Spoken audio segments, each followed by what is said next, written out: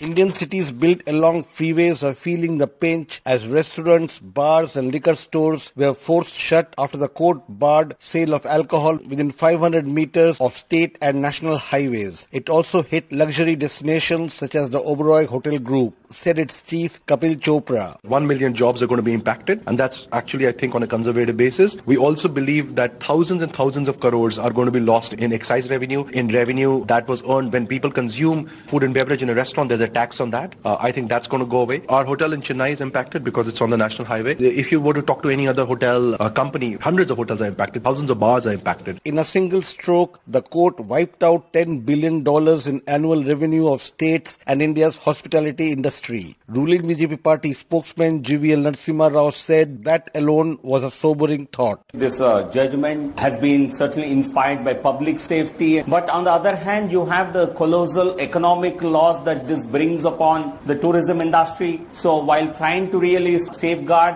one problem that we are faced with, we are creating a possibly even a bigger problem of unemployment. All the state governments are concerned about it. The industry is worried about it. So how do we try and bring about a balancing act of taking the concerns of the Honorable Court into account, and exactly how do we try and minimize the economic effect, economic impact on the industry? I think this is a difficult balancing act, but it must be really attempted to safeguard the industry, to safeguard employment of millions of people. 146,000 Indians died last year in road accidents, many of them victims of drunken driving. Activist turned politician Prashant Bhushan argued the ban must be taken in good spirits. I am not in favor of prohibition because prohibition rarely succeeds, but innovative ways have to be devised to curb the use of alcohol. The order of the Supreme Court regarding ban on liquor shops and bars, etc., serving alcohol along highways is one such curb which will go a long way. For Newsbreak,